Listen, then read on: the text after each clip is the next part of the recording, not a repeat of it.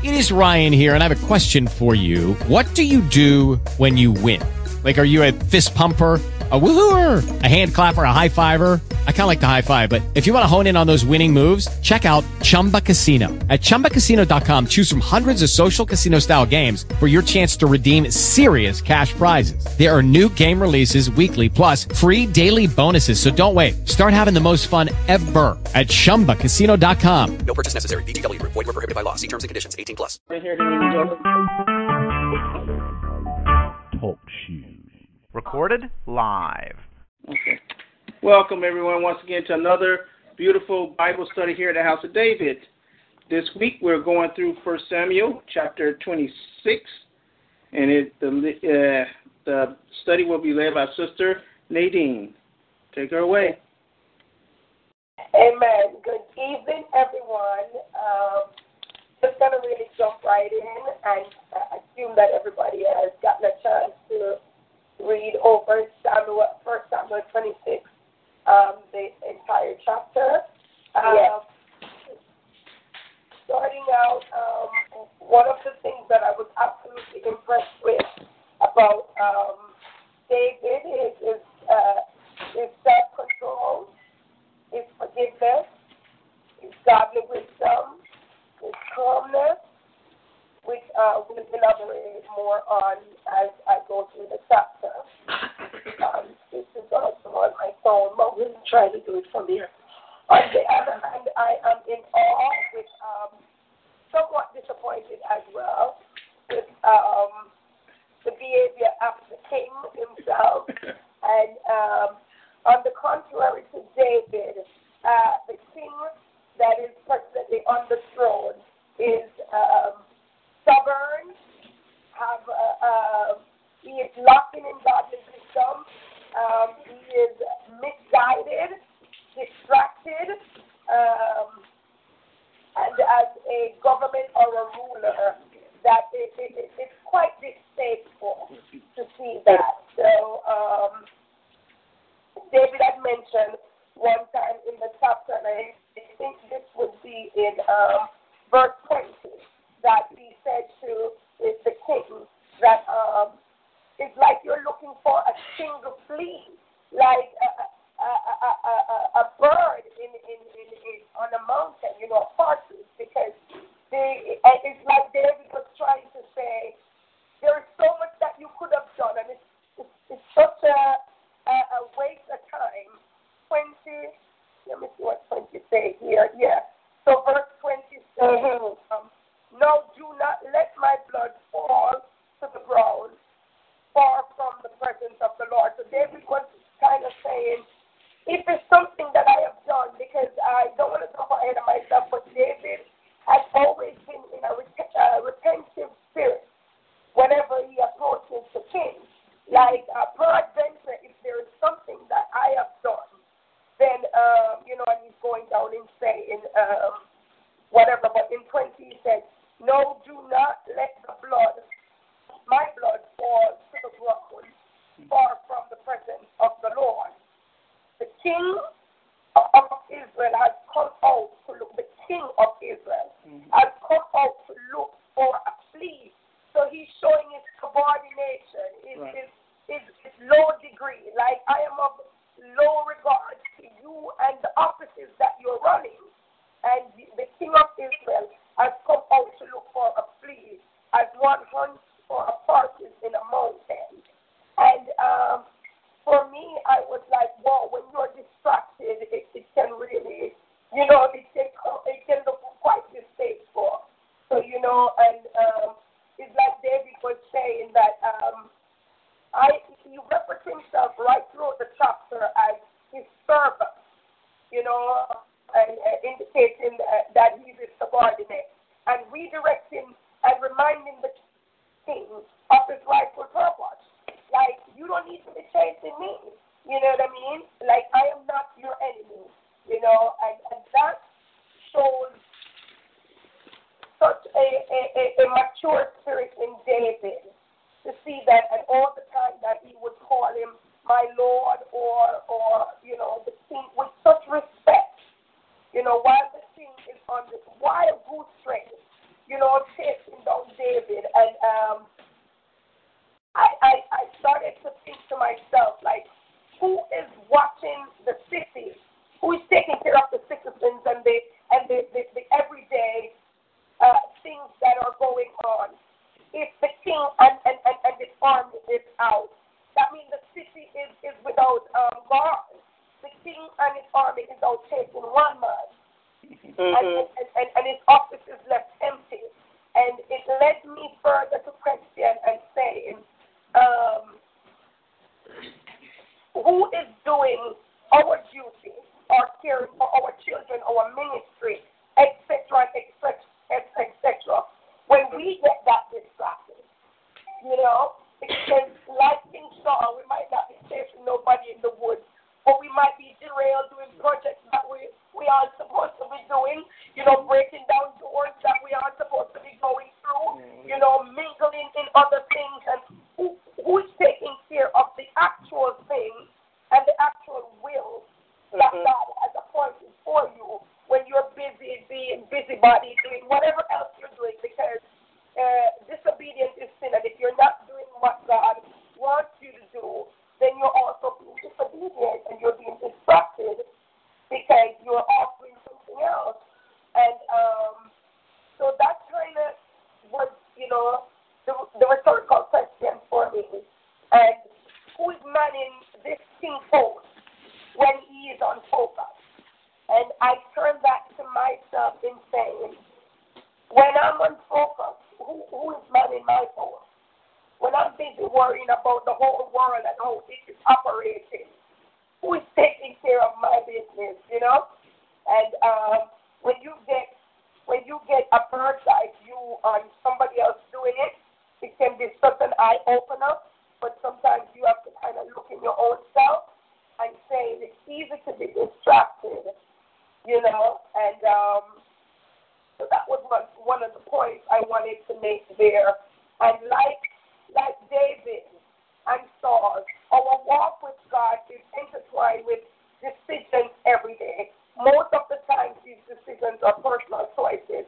But during this chapter, I was able to see that there was always a chance for repentance for the king. It's like David was so merciful more than one occasion.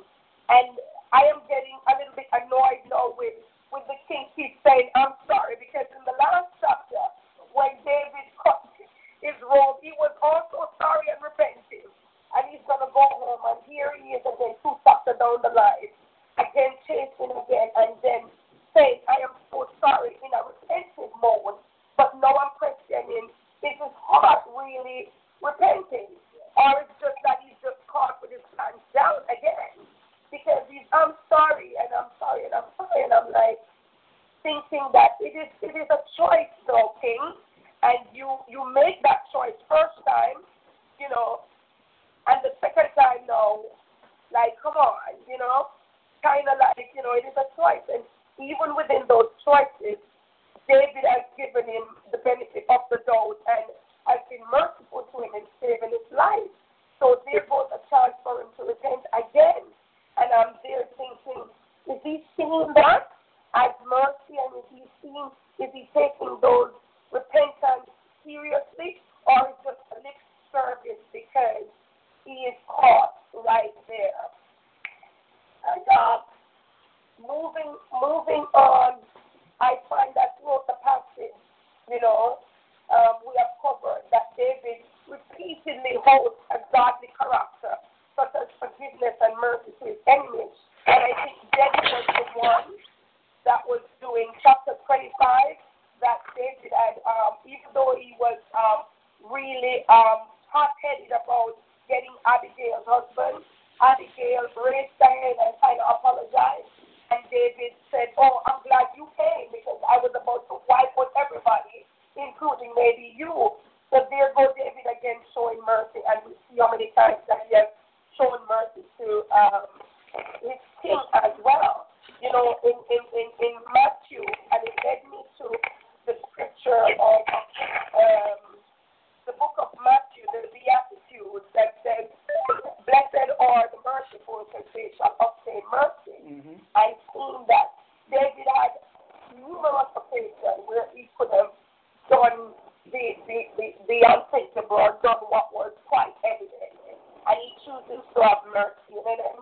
I'm like, hey, David, I really, thumbs out to you for that one. One of the other things as I go down as well too is we all know by now that King Saul is jealous of David being anointed to be king. But one of the issues that I am seeing with King Saul as well is that he's not using his godly wisdom, because just like how he was chosen and anointed, so is David as well. Like, that is the similarities between these two people. Like, both one throne and both are king, but it's separate times. And David did not anoint himself, and so King Saul should not be having issues with David, because God is the one that anointed David. David was out in the bushes doing his own thing, and God anointed David. Just like how King Saul was looking for his donkey out there, and he got anointed. So we could even use this in everyday life. If God anoints somebody and appoints somebody, it is inevitable. It will happen. So for you to go out now, taking up your war with another flesh, you're definitely not in the spirit doing that. And directing your issues with David, that should be directed at God, and that's to show how distracted he is, and not using godly wisdom at that time. Which also led me to the scripture, if King Saul was being spiritual, to know that the God we serve, it is said, I don't know which scripture it is in, that says, whatever the Lord established, he will see that to pass. Like whatever the Lord, I forgot which, he who starts a good work will be able to, yes. You know what that scripture is? He will start a good work, will continue it. Philippians 1:6. He who starts a good work will continue it until the day of Jesus Christ. That popped in my head today, and I was saying, if the king was operating in any godly wisdom, he would have known that it's God appointed, which he said to David the last time David cut his tail off, that I know that you are going to be a king. That is quite evident. And yet still he goes about still chasing after David here. On the contrary, though, David knows that he is king and that he was appointed to be king and that he is anointed. And David kind of lives his life in a godly way, where even though they are two complete different individuals, and share the same similarity on the same road that they're going to share, David will not allow himself or his pride to overstep what God is doing. So he knows that God did anoint this king, and this king will remain in reign until God chooses to put David in his position. Because even when David went into the tent, and David's man was saying, let me just do it. Just one sword will take care of him. And David, so that is, I think that was in verse, let me see if that was 11. All right, here, let me see what 11 says here. It was 11. I strictly take down now the spear that is bolster and the cruse of water, and let us go. Amen. Thank you, sister. And, in verse 8, I think if we pop up to verse 8, is when Abishai said to David, today God has delivered your enemy into your hands. Now let me pin him to the ground with one thrust of this spear. One, he is thirsty. He is like just one. And I won't strike him twice. Like he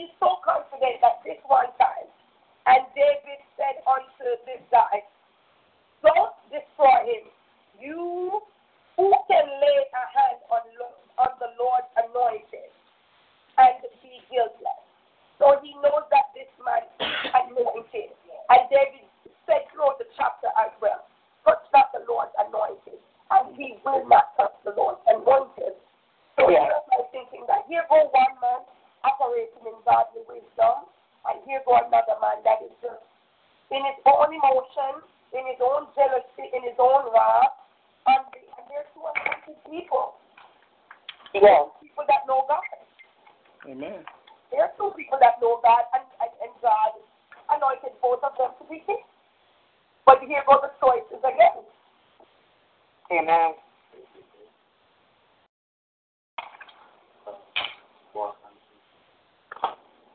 And that's where the problem is. That's where the problem is. Are you going to trust in your own understanding? Or are you going to let your emotions override and overrun you? Or are you going to wait upon the Lord and be of good courage? Or are you going to take directions from the Lord? And are you going to remind yourself already of the word of God? Because in some of our cases today, we're like, God, tell me what to do. God, tell me what to do. And it's a case where you already know. Because it is scripture, it is what it is, and you know. So that was kind of like wow. But waiting.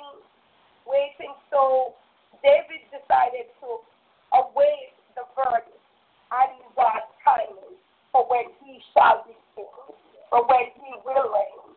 Even though I'm sure this has been some years now, or some months, at least some months. I don't know on the timeline. Pastor, is this years he was running or months? Yeah, no, this was years.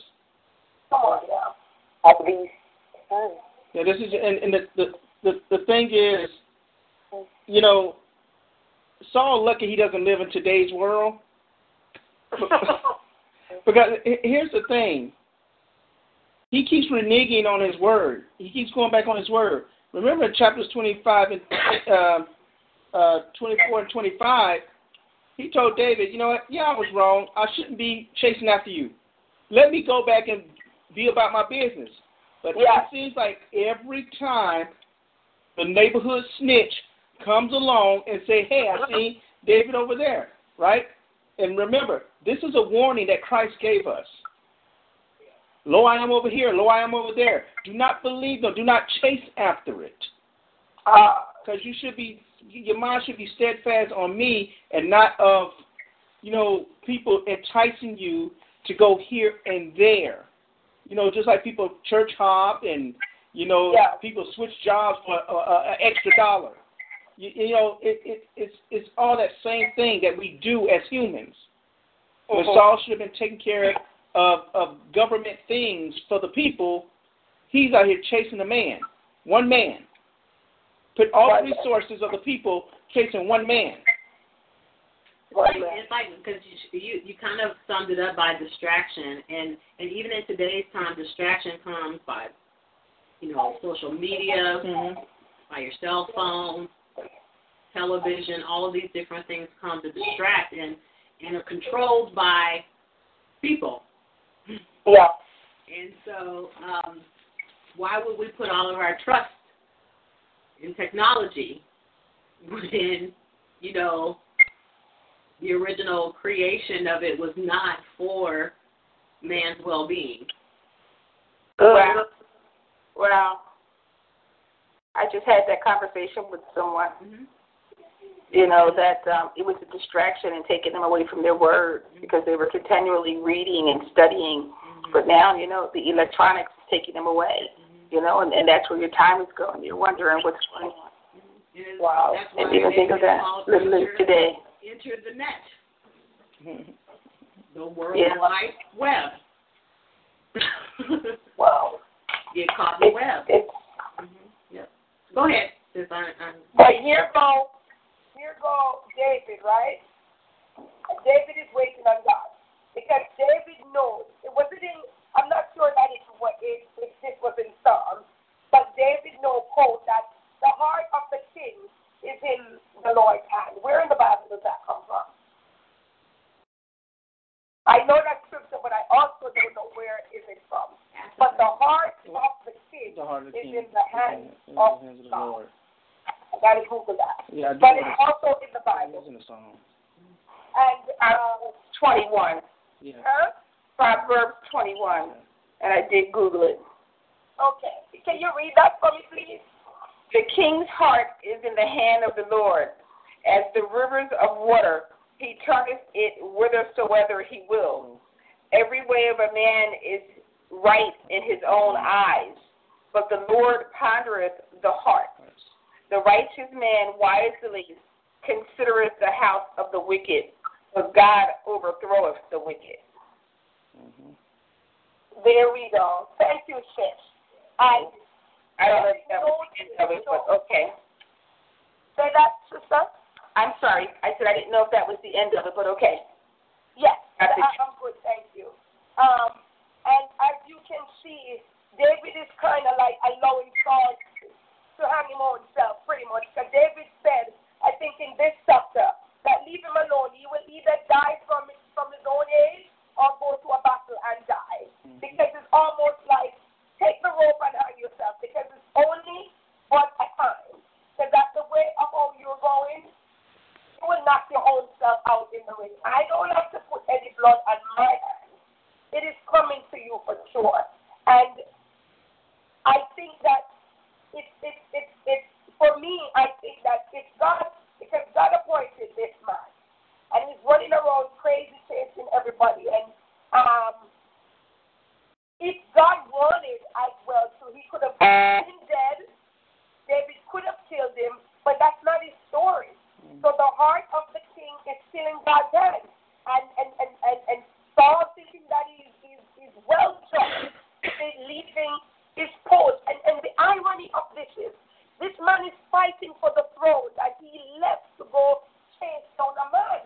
This is the throne, that he doesn't want to give up. Right. Here is the throne. You don't know how many days you have. You don't know the time you have. You all saw you will not live forever. That's for sure.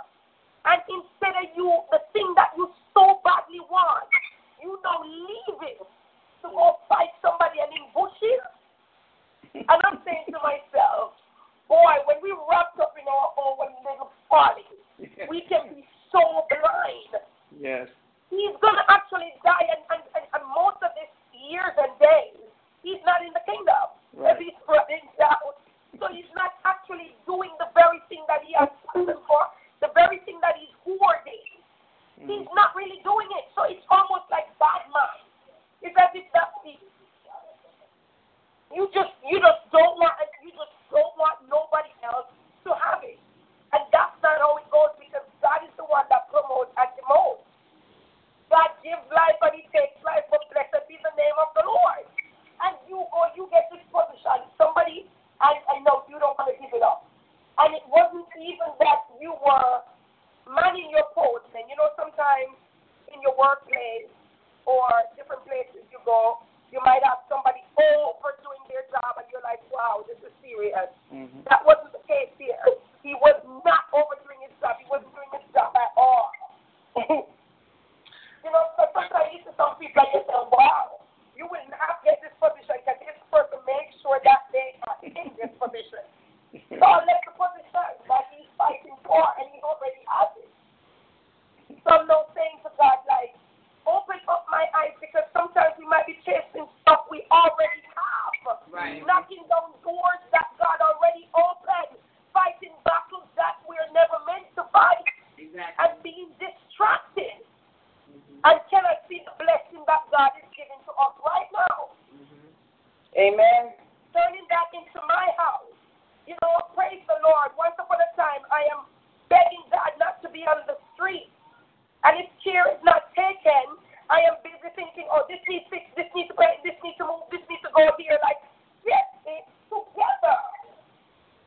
Once upon a time, we praying for children.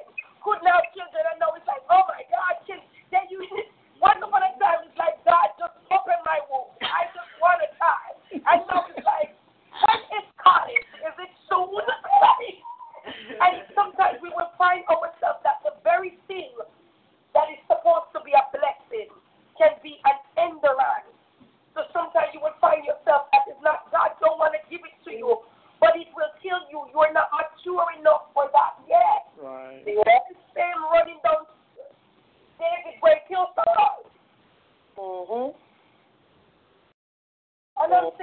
allow us, open up our eyes to see what you're doing and the timeline that you're doing it.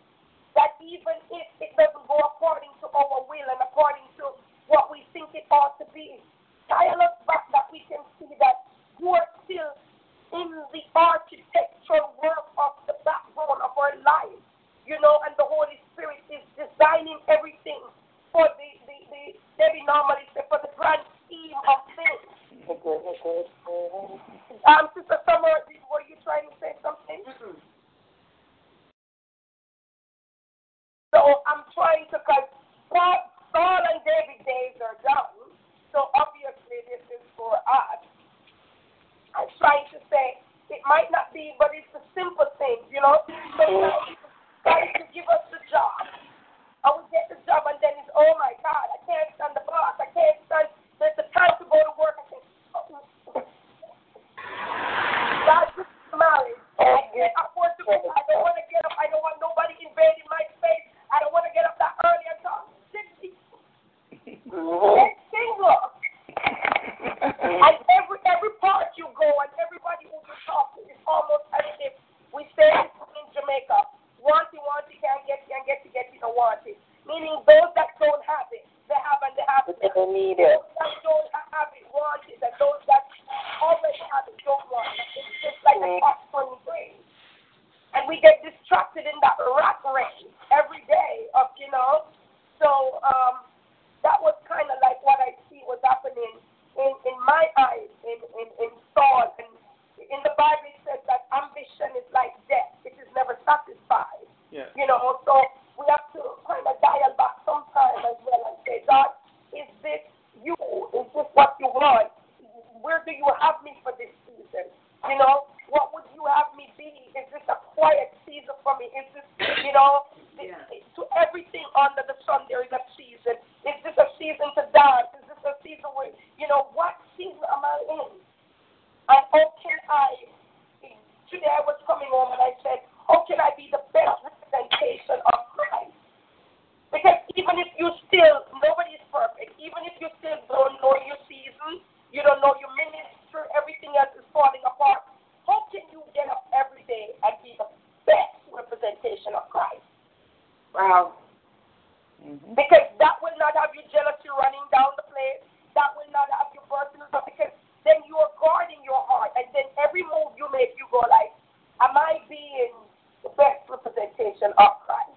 Even in the quietness, even in the stillness, even in the unknown, even in whatever we're going through, because life, in the midst of life, comes adversity.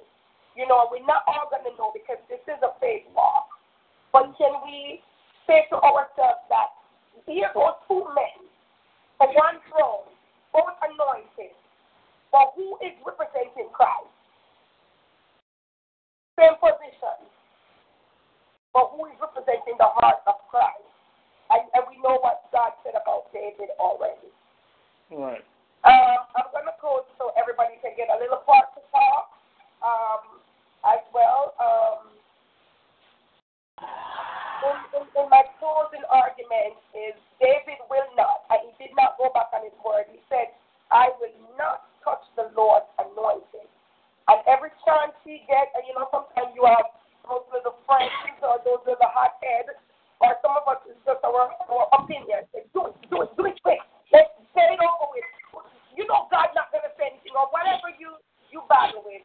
But David controlled his emotion, he controlled his spirit, because I'm sure as a man, that he said it to the king, that I could have killed you. So the thought came to mind, or he saw that quite obviously. Mm-hmm. But he said, I will not touch the Lord's anointed. In verse 16 and 23, he talks specifically about not touching the Lord's anointed. Mm-hmm. But to adjourn you or to implore you or to beseech you, let the mind that was in the spirit that David hosted be in us, where the good character traits or the godly character traits were coming out. And let it not be found among us that we are fighting unfairly, that we are fighting at all, or that we fight on fear or unjust or ungodly, because this is what the king was doing.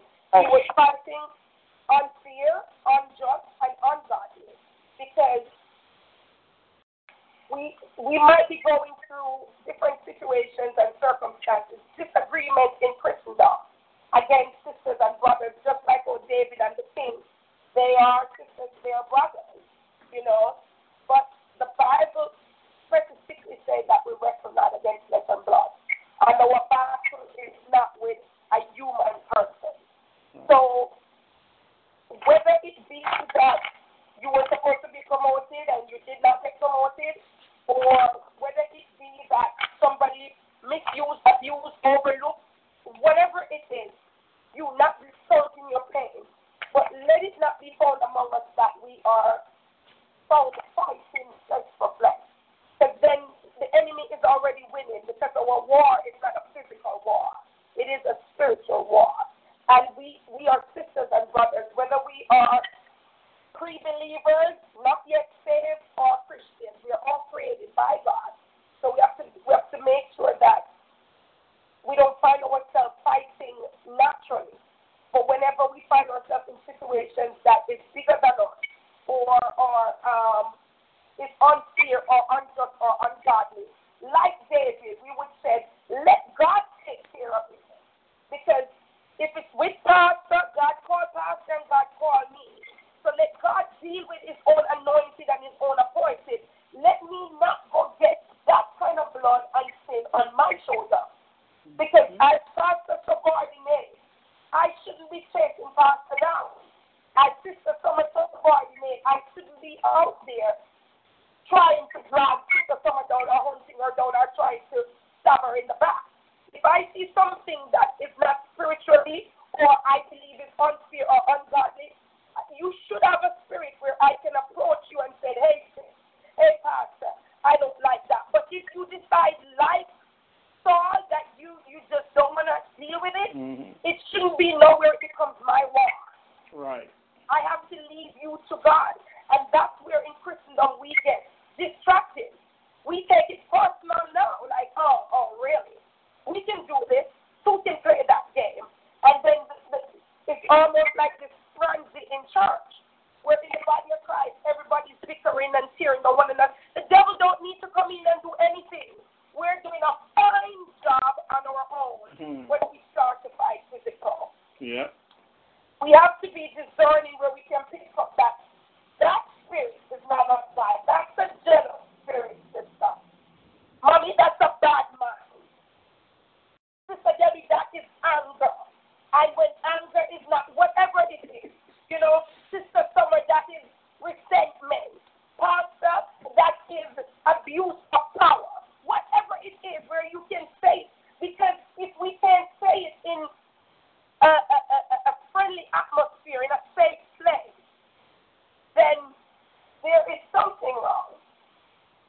But also, if we cannot say it and it's received well, the giver shouldn't now take it upon their hands, like Saul, to literally make it your personal issue in straightening out everybody. They don't receive it. Leave them to God. And you continue praise God. Because as I always say to Mom, you know what happened now? The devil have both of you now in the tug of war. You that claim that you went in righteous has lost your righteousness.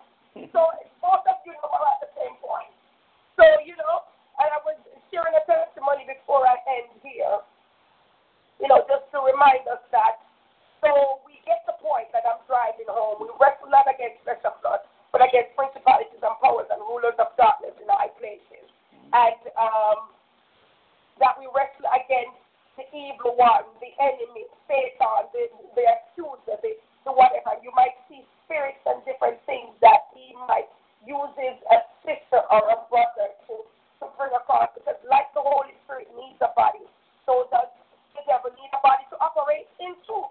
But we should be more inclined than physically trying to, because being right is not righteous either. So sometimes when you see some stuff, it's not so that you can say, I see that, and I'm going to bring that out. But it's to be in humility and praise. And there is where I'm going to dial back now and get some info. Amen. Nobody starts, I'll jump in. You on mute right now. Amen. Hello. All right, so I'm going to tie in 2 verses here, just right out of this chapter. So this is David prophesying pretty much, if you can view it, right?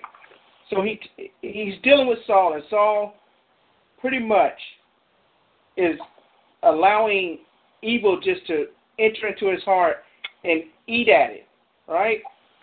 Like you said, both of them are anointed, chosen by God to do a thing. David can't do a thing until Saul is out of the way. And he knows that.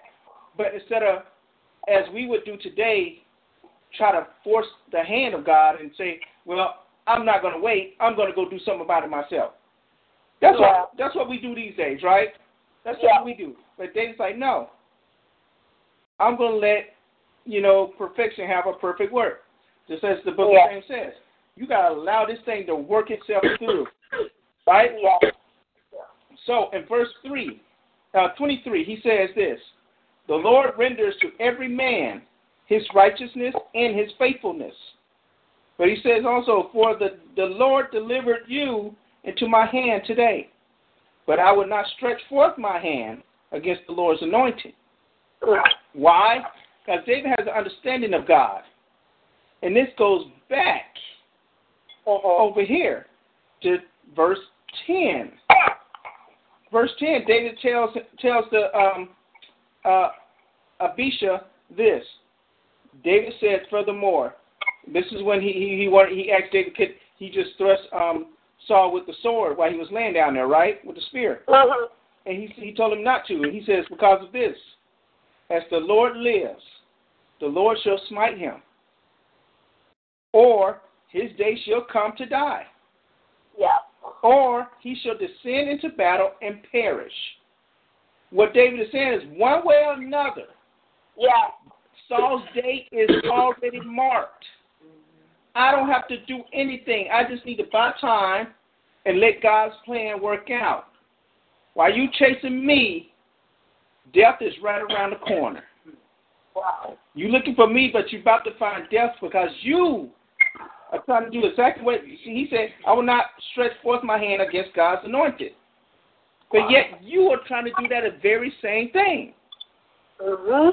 So that's what David, his motive was all about. It's like, this is God's battle, not mine. Let God deal with Saul, because God's the one got Saul that way. Remember, he put the evil spirit in him.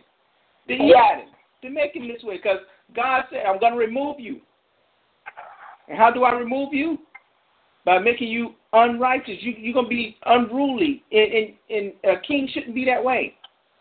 So the people already see this. You're not taking care of us. The people came to invade us, and David had to come save us because you're so busy looking for him. Yeah. But if you was on your post doing what you're supposed to be doing and not neglecting your duties, you will be all right. So David's like, you've already lost the people. The throne is just around the corner, and we're going to find that out in the next few chapters where that prophecy literally comes to true. He says, and you will descend into battle and perish. Wow. And that's exactly what's going to happen to him. Wow. You know, I see that, but then in 21, the verses that you spoke of, Pastor, that was just showing all of David's love that he had for God. But then, 21, I keep on going to that, and that says, then said Saul, I have sinned. Return, my son David, for I will do no more. Do thee harm, because my soul was precious in thine eyes this day. Behold, I have played the fool that had erred exceedingly. You said that the evil was placed in Saul, but it's getting close to his end because his faith is coming through. And he knows that he's done wrong, and he knows that he's erred because of David sparing him.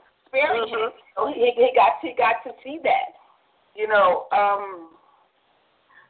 Sister Nadine, when you were talking, all I could think about was today, you know, and our society and all of these young men, you know, everybody just wanting to be the one that was on top and, you know, most important, you know, and how do they, you know, just one trying to stand up and do the right thing to encourage the others not, you know, but it's just the same thing, you know, with the Bible being the way of life.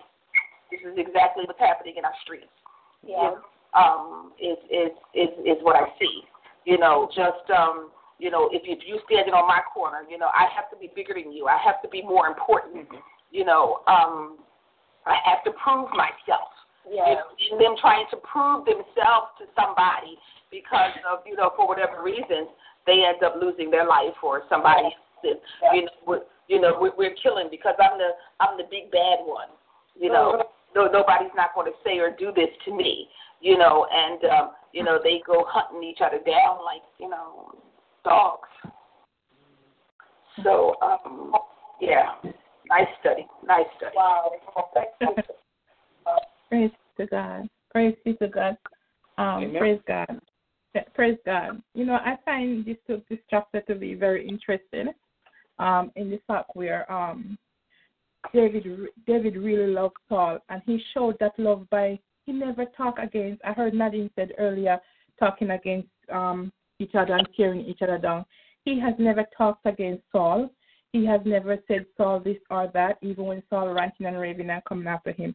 And he shows that love do covers a multitude of sin, wherein that David really respected Saul and honor him. And again, I also see where God showed David in chapter 14, in verse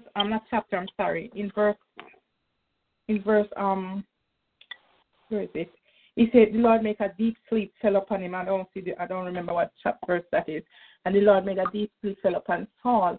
And God showed David right here, no matter how Saul is pursuing you, you will overcome because you are king and you will live to regain your kingdom. You will live to gain that kingship.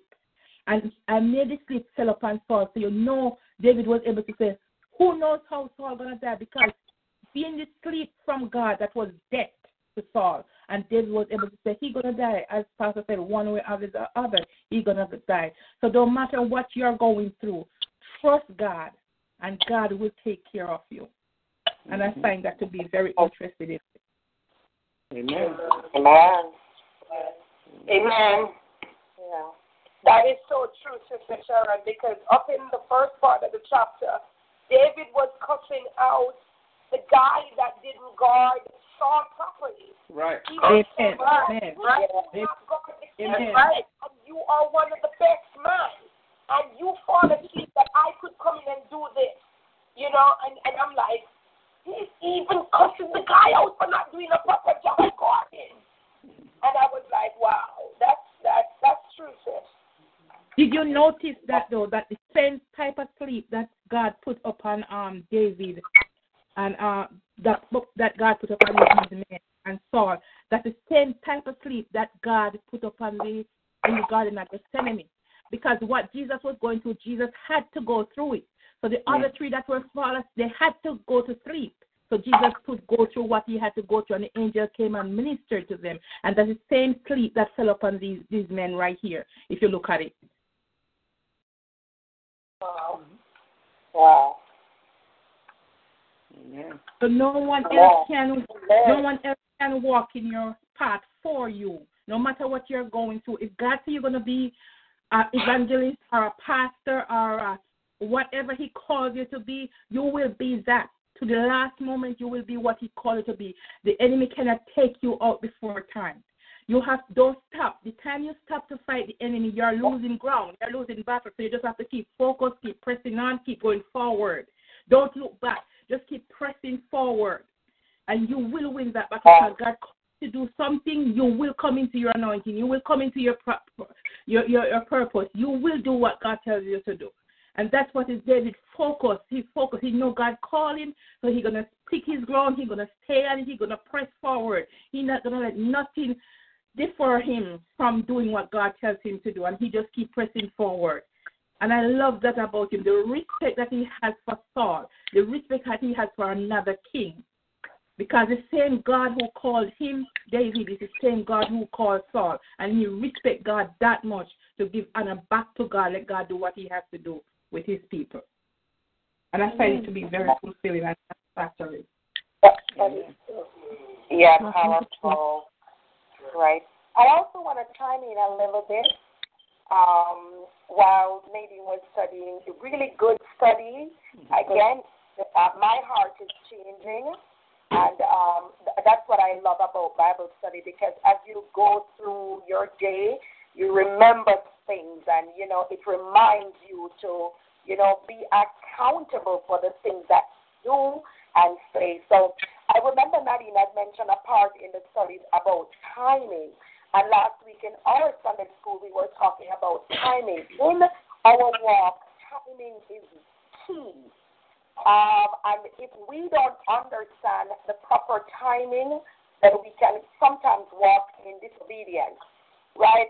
And the whole thing about season and timing comes out in Ecclesiastes 3, where there is a season and a time for everything. Mm-hmm. What Saul did not understand in all his leadership was that his timing has come to an end. Mm-hmm. It's a mature thing, though, in leadership.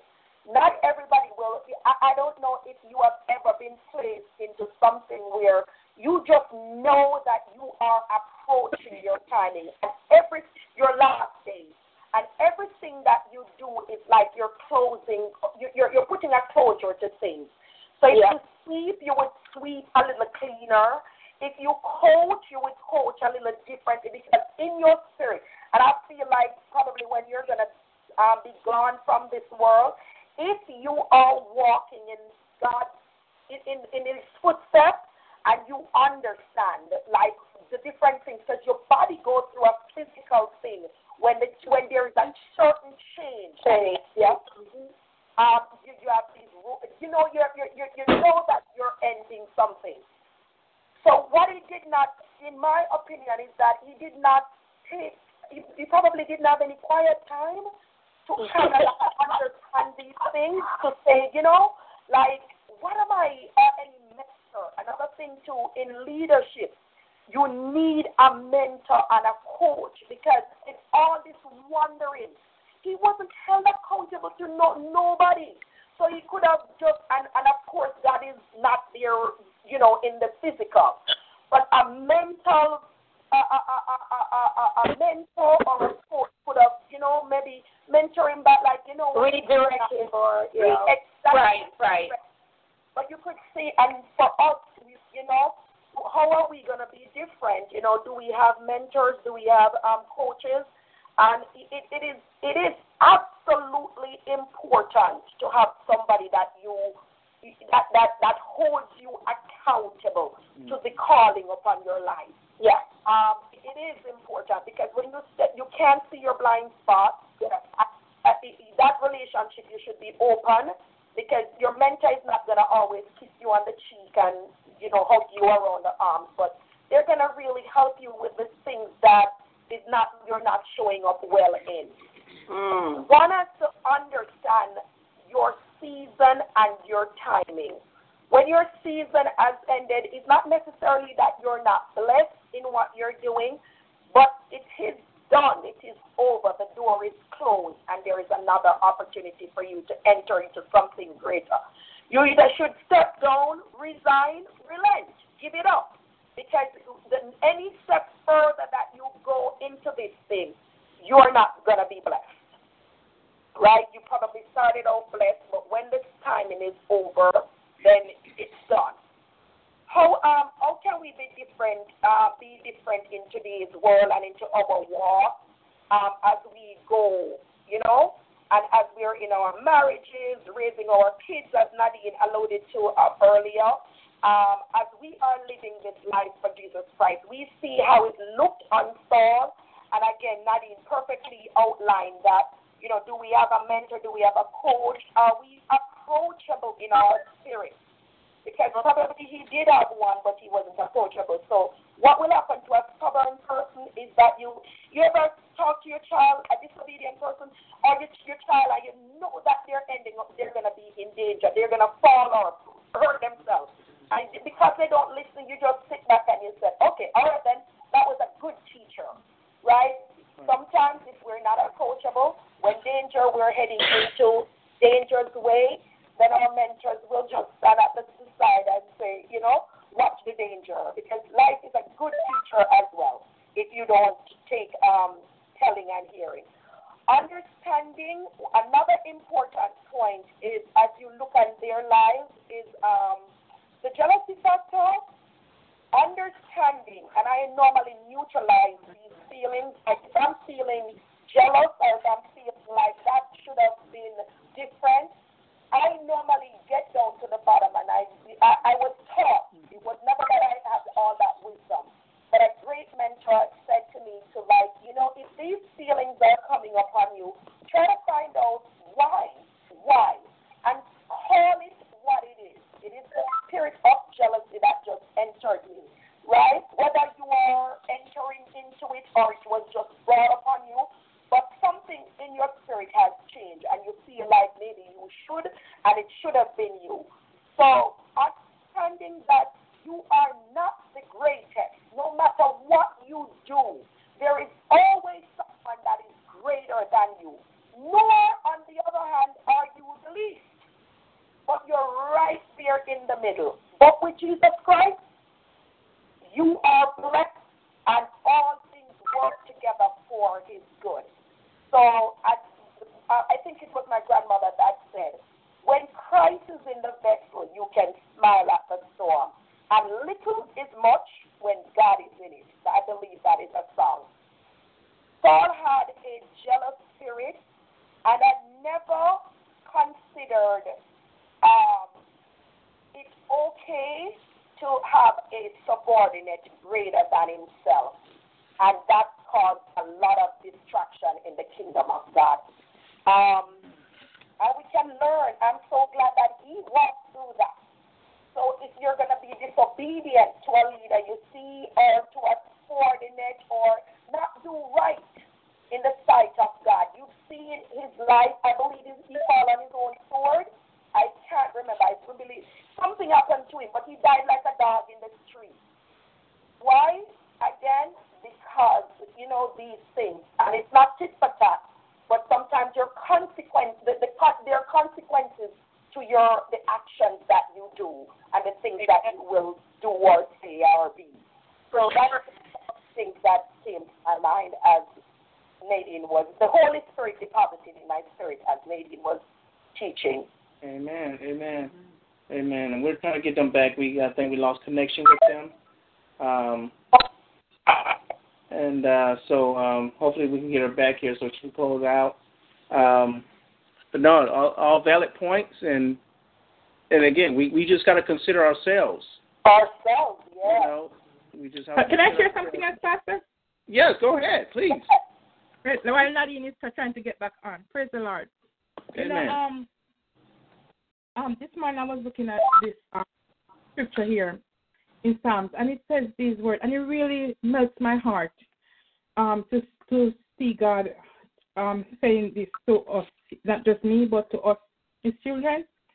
And it says, praise ye the Lord.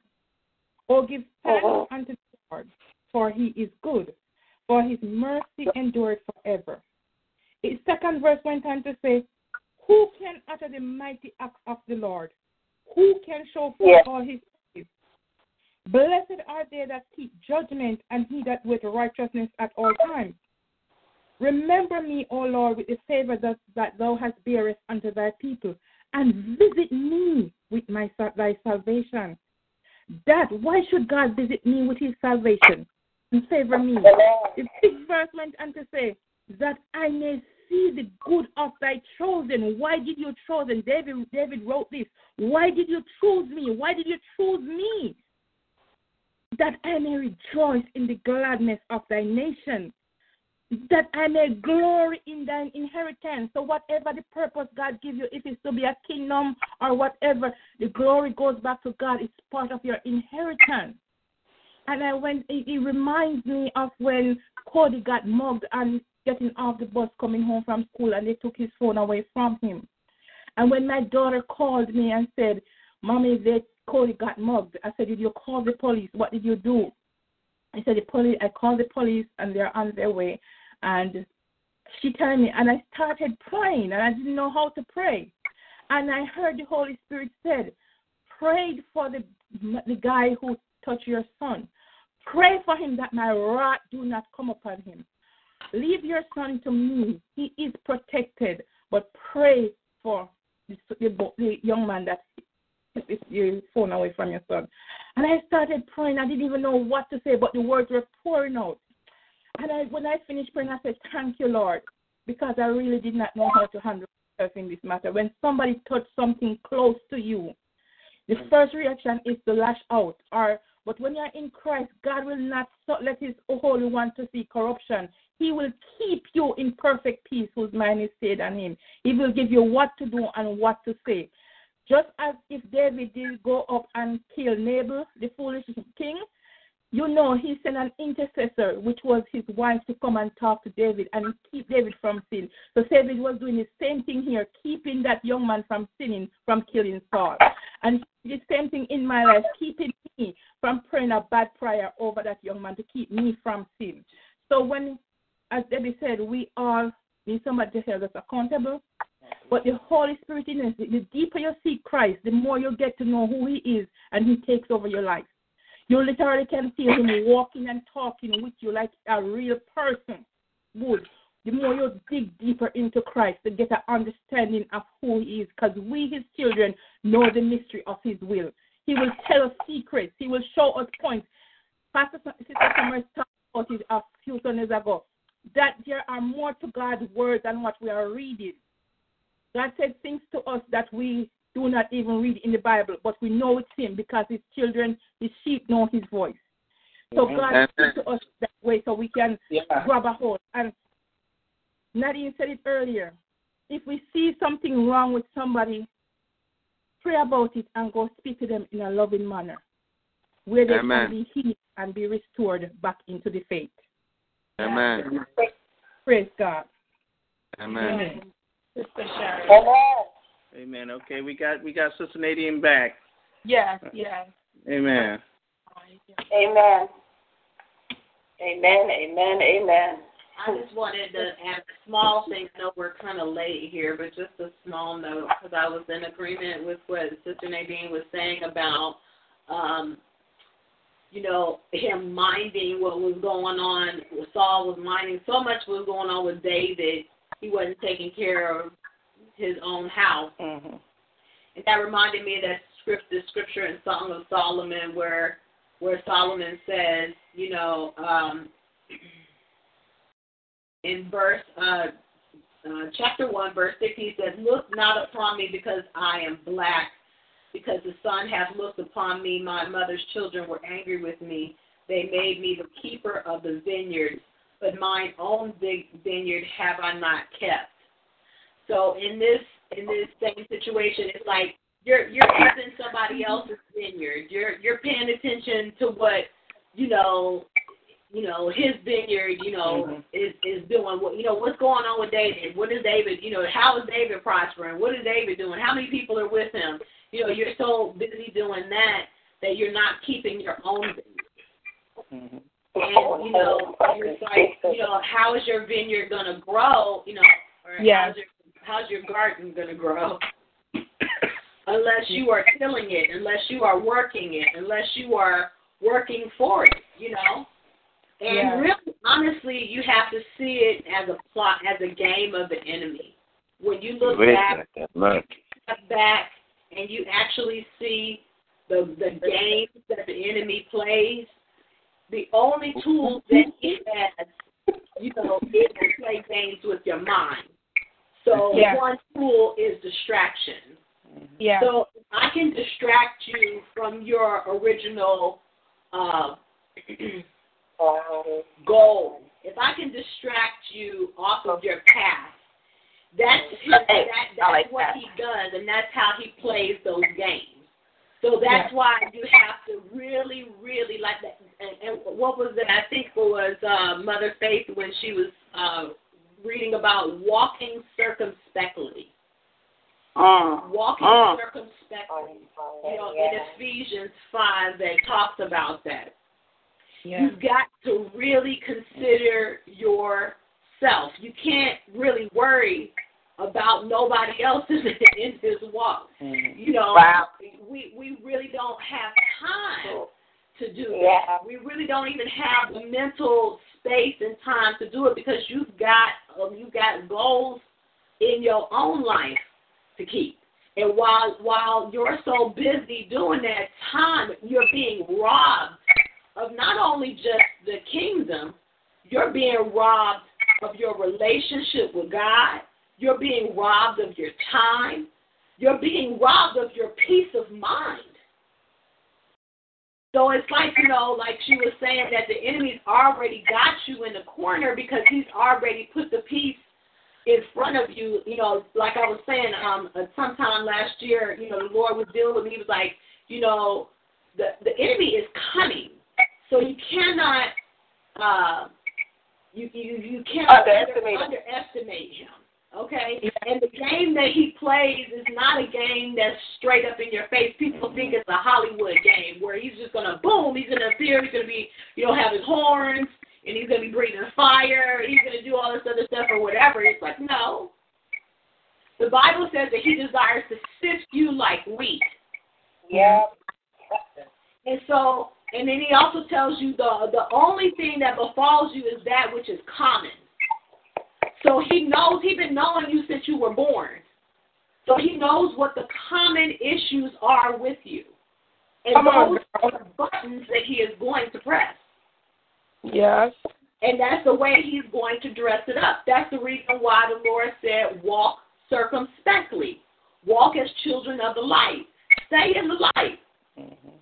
And we talked about that earlier in the year when it's like, stay in the light. Walking in the light. The beauty is for light.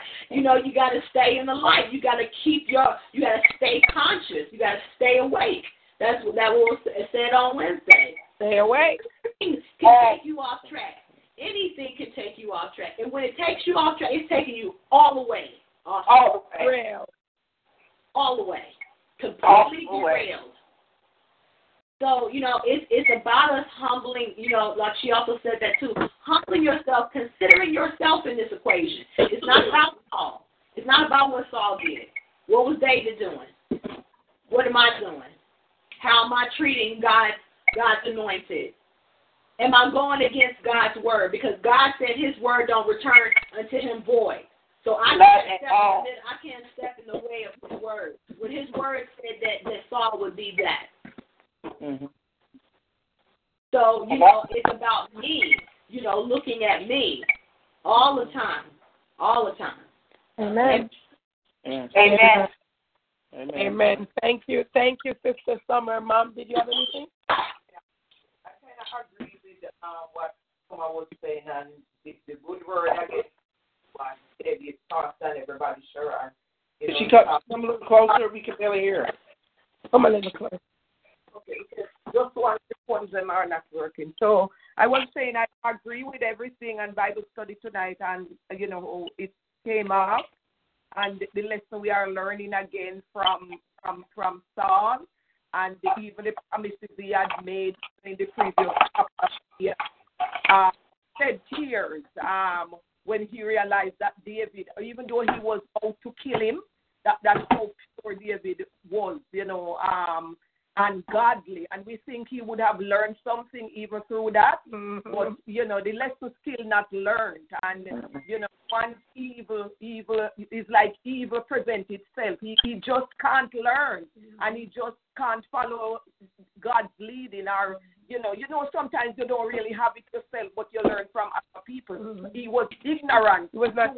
Yes, he's not teachable, and he was to learn either. So, it's like he's going further down into destruction and not seeing how evil has overtaken his life. And, as you all heard tonight, we have to be very careful, as we look at him.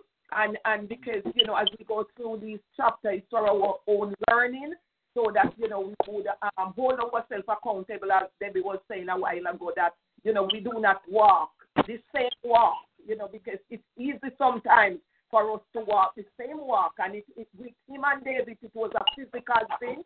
But as we all know, as Nadine said, it's a spiritual thing that you will come upon you if you are not careful and if you are not walking in the light, as someone was saying a while ago. You have to examine yourself on a daily basis, lest you fall. Because the Bible says sometimes when you think when you want to do good, evil presents itself.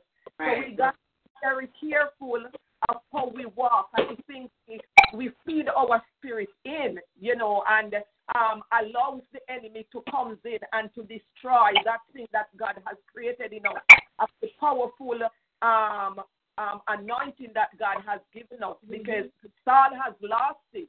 And we see how, because he has lost the power and the anointing, how the enemy has used his life. It's like there is no coming back.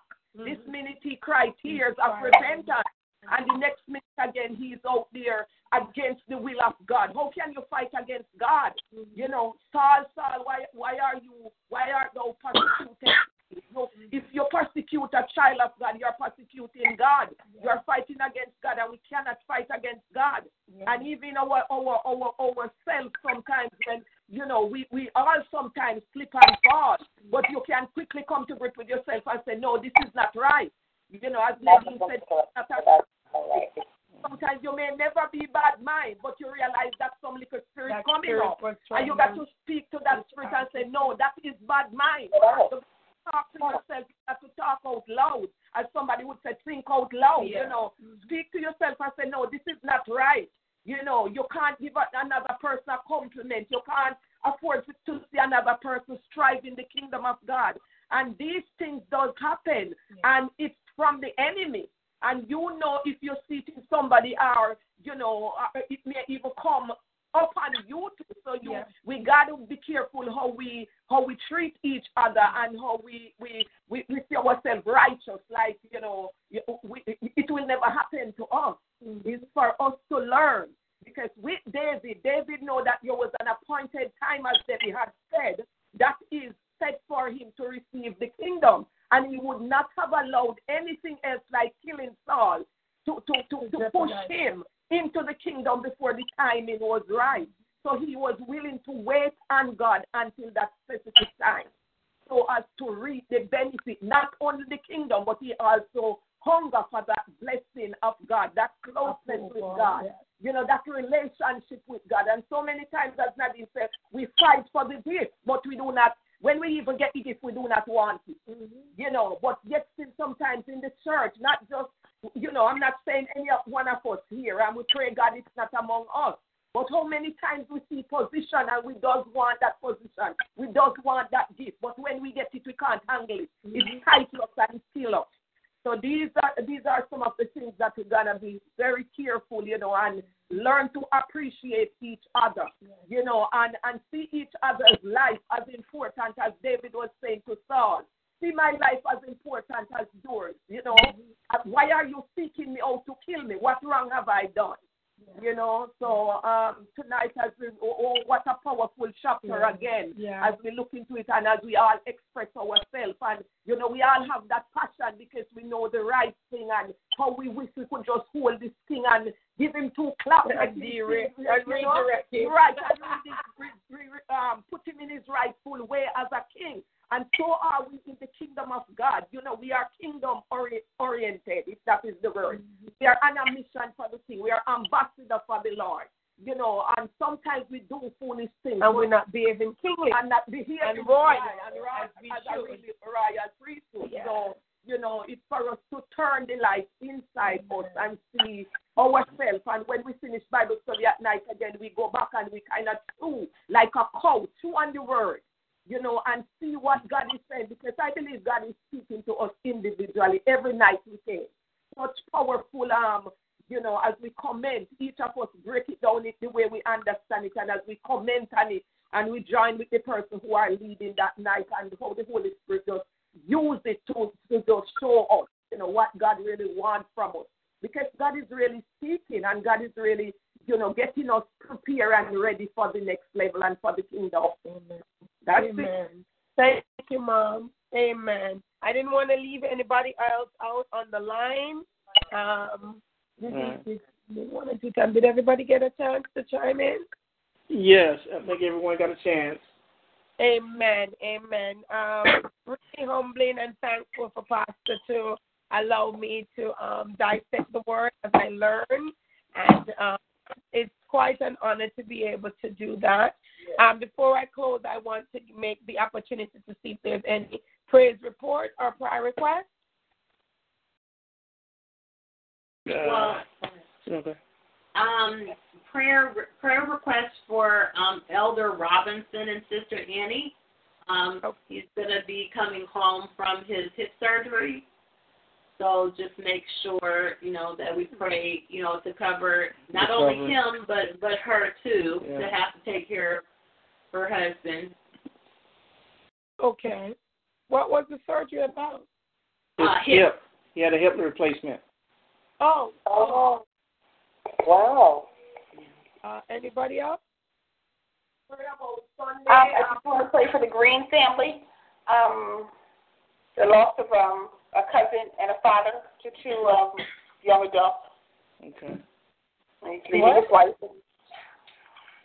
He's a very good deacon and young son that's a minister, and just a family that's come up under the Lord.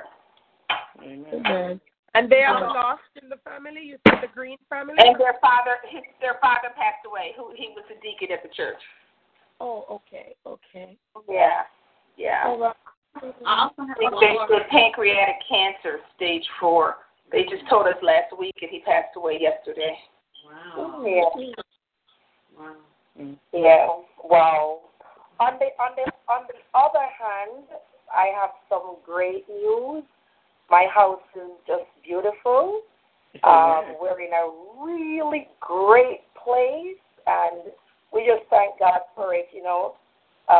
There was a dream that I got that says that I am in reaping the fruits of my labor, and boy, if anything better than this would be heaven. Praise the Lord. So I really feel good, guys, and I just want to know that your prayers are working. Please continue to pray for me. I have the luxury of having my second sister living with me as well, and her kids, and there is a peace that God has just brought upon the house. We know that the house came from God, and it's a house of refuge, and just to see us, and it's beautiful. I wish I could take a picture. To God be the glory. Yes, but it's anything better than this would be heaven. Every house is moving well, right? Amen. Praise the Lord. And I think before I pray, Pastor, you were supposed to talk about the church this Sunday. Is that what you said? I sent out the invitation. I know you got to get your prayer request in. I sent out the invitation. So I do need some responses right away, guys, because they're trying to get a head count, as far as refreshments and all that other stuff that they might need. So we need to know how many of us is going to be making it there and everything, okay? So please respond to my text that I sent out yesterday. Okay, thank you, Pastor. All right. Oh, and the fundraiser, I need your totals, guys, as well. Okay, I did get the text for that to send that out to your Sister Summer. Amen. Yep. Okay. I got the fundraiser. Just one more prayer request is for my godson Marcus. He's in prison, and he was supposed to get out, and they extended his time. So I just want to ask a prayer for deliverance from prison for him. Yes, Lord. Father God, we come right now on the behalf of Sister Annie and her husband, Lord God. We pray for speedy recovery. We pray, Lord God, for diligence and patience in the season of healing and recovery. Lord God, we pray that there would be an overwhelming amount of help and assistance. Lord God, we pray that during this time as he heals his body, Lord God, that you will minister to their souls as well.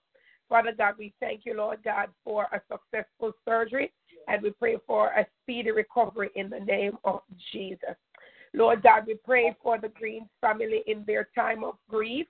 Lord God, we pray for comfort, Lord God. And Lord God, we pray, Lord God, that people will overwhelm them with your love. Father God, we pray, Lord God, that you will send help in every area that it is needed. Lord God, remember them in the arrangements for funeral and the different things that they have to take care of leading up to everything that they have to do, Lord God. We pray, Lord God, that the family will come together. We pray, Lord God, that there will be a reuniting in the spirit as well as in the natural. We pray, Father God, that they will see this, Lord God, as joyous occasion of one going home to be with you, Lord Jesus. And God, they will grieve, but in a healthy way, Lord God. We pray in the name of Jesus that you will surround this family, the Green family, Lord God, with love, Lord God, overwhelming love, Lord Jesus. Hallelujah, Lord God. Let people from all over, Lord God, just come in, Lord God, and like a flood will just help, Lord God, love, Lord God. And, Lord God, let them remember him and see you in every stage of his life, Lord God, and will be able to give you thanks and say, blessed be the name of the Lord. Thank you, Jesus, for that family, Lord God. And we pray, Lord God, that very soon there will be a season of life, because you said to everything there is a season, Lord Jesus. So we want to thank you for that, Father God, and we want to thank you, Lord God, for what you're doing in their life, Lord God, seen and unseen. Thank you, Jesus. Lord God, we bring to you Marcus, Lord Jesus. Marcus, Lord Jesus. We pray, Lord God, for your hands to be upon this situation, upon these circumstances. Lord God, we might not understand, but you know exactly what is going on. Father God, we pray, Lord God, that you may take full control, Lord Jesus. We pray, Lord God, that you will keep him in the palm of your hands in the name of Jesus. We pray, Lord God, that you will turn even the heart of the judge, Lord God, the ward, the people that conduct the cell, every area, Lord God, and like Joseph, Lord God, he will be blessed even if that is where you have him, Lord God. And Father God, that he will leave a changed man, Lord God, in the name of Jesus. God is life in his heart, Lord God. Help him, Lord Jesus, that he may come to know you, Lord God. Prosper him, Lord God, where he is even right now, Lord God. And help him to keep his eyes on you in the name of Jesus Christ of Nazareth. Lord Jesus, we know that you are in control of everything, Lord God. And Father God, we pray right now, Lord God, that you will surround him with your love, Lord God. Holy Spirit will start to just work on the inside of him, Lord God, and his purpose will be done, Lord God, even beyond the prison walls, Lord God, in the name of Jesus. Have your way in him and through him, Lord God. Let your light shine in him, Lord Jesus, that his life becomes a testimony, Lord God, that many souls will come to know you through Marcus in the name of Jesus. Lord God, we plead the blood against every plan and plot of the enemy in the name of Jesus. We annihilate every plan. And we pray, Lord God, that every weapon that form against him will not prosper in the name of Jesus. Lord Jesus, we thank you for what you're doing. We pray for the family, Lord God, that they will unite, Lord God. We pray, Lord God, that this, Lord God, will bring them even closer in their faith with you in the name of Jesus. We thank you, Lord God, for tonight. We ask, Holy Spirit, that you will bring back these words and nudge on our heart the individual things that you want to pay attention to. In Jesus' name, amen. In Jesus' name. Amen. Amen. Amen. Guys, have a wonderful night. You guys have a great night. Thank you all for coming out. Great study. Bye-bye. Amen. Bye-bye. Amen. See you guys on Sunday. Good night. Good night. Have a good one.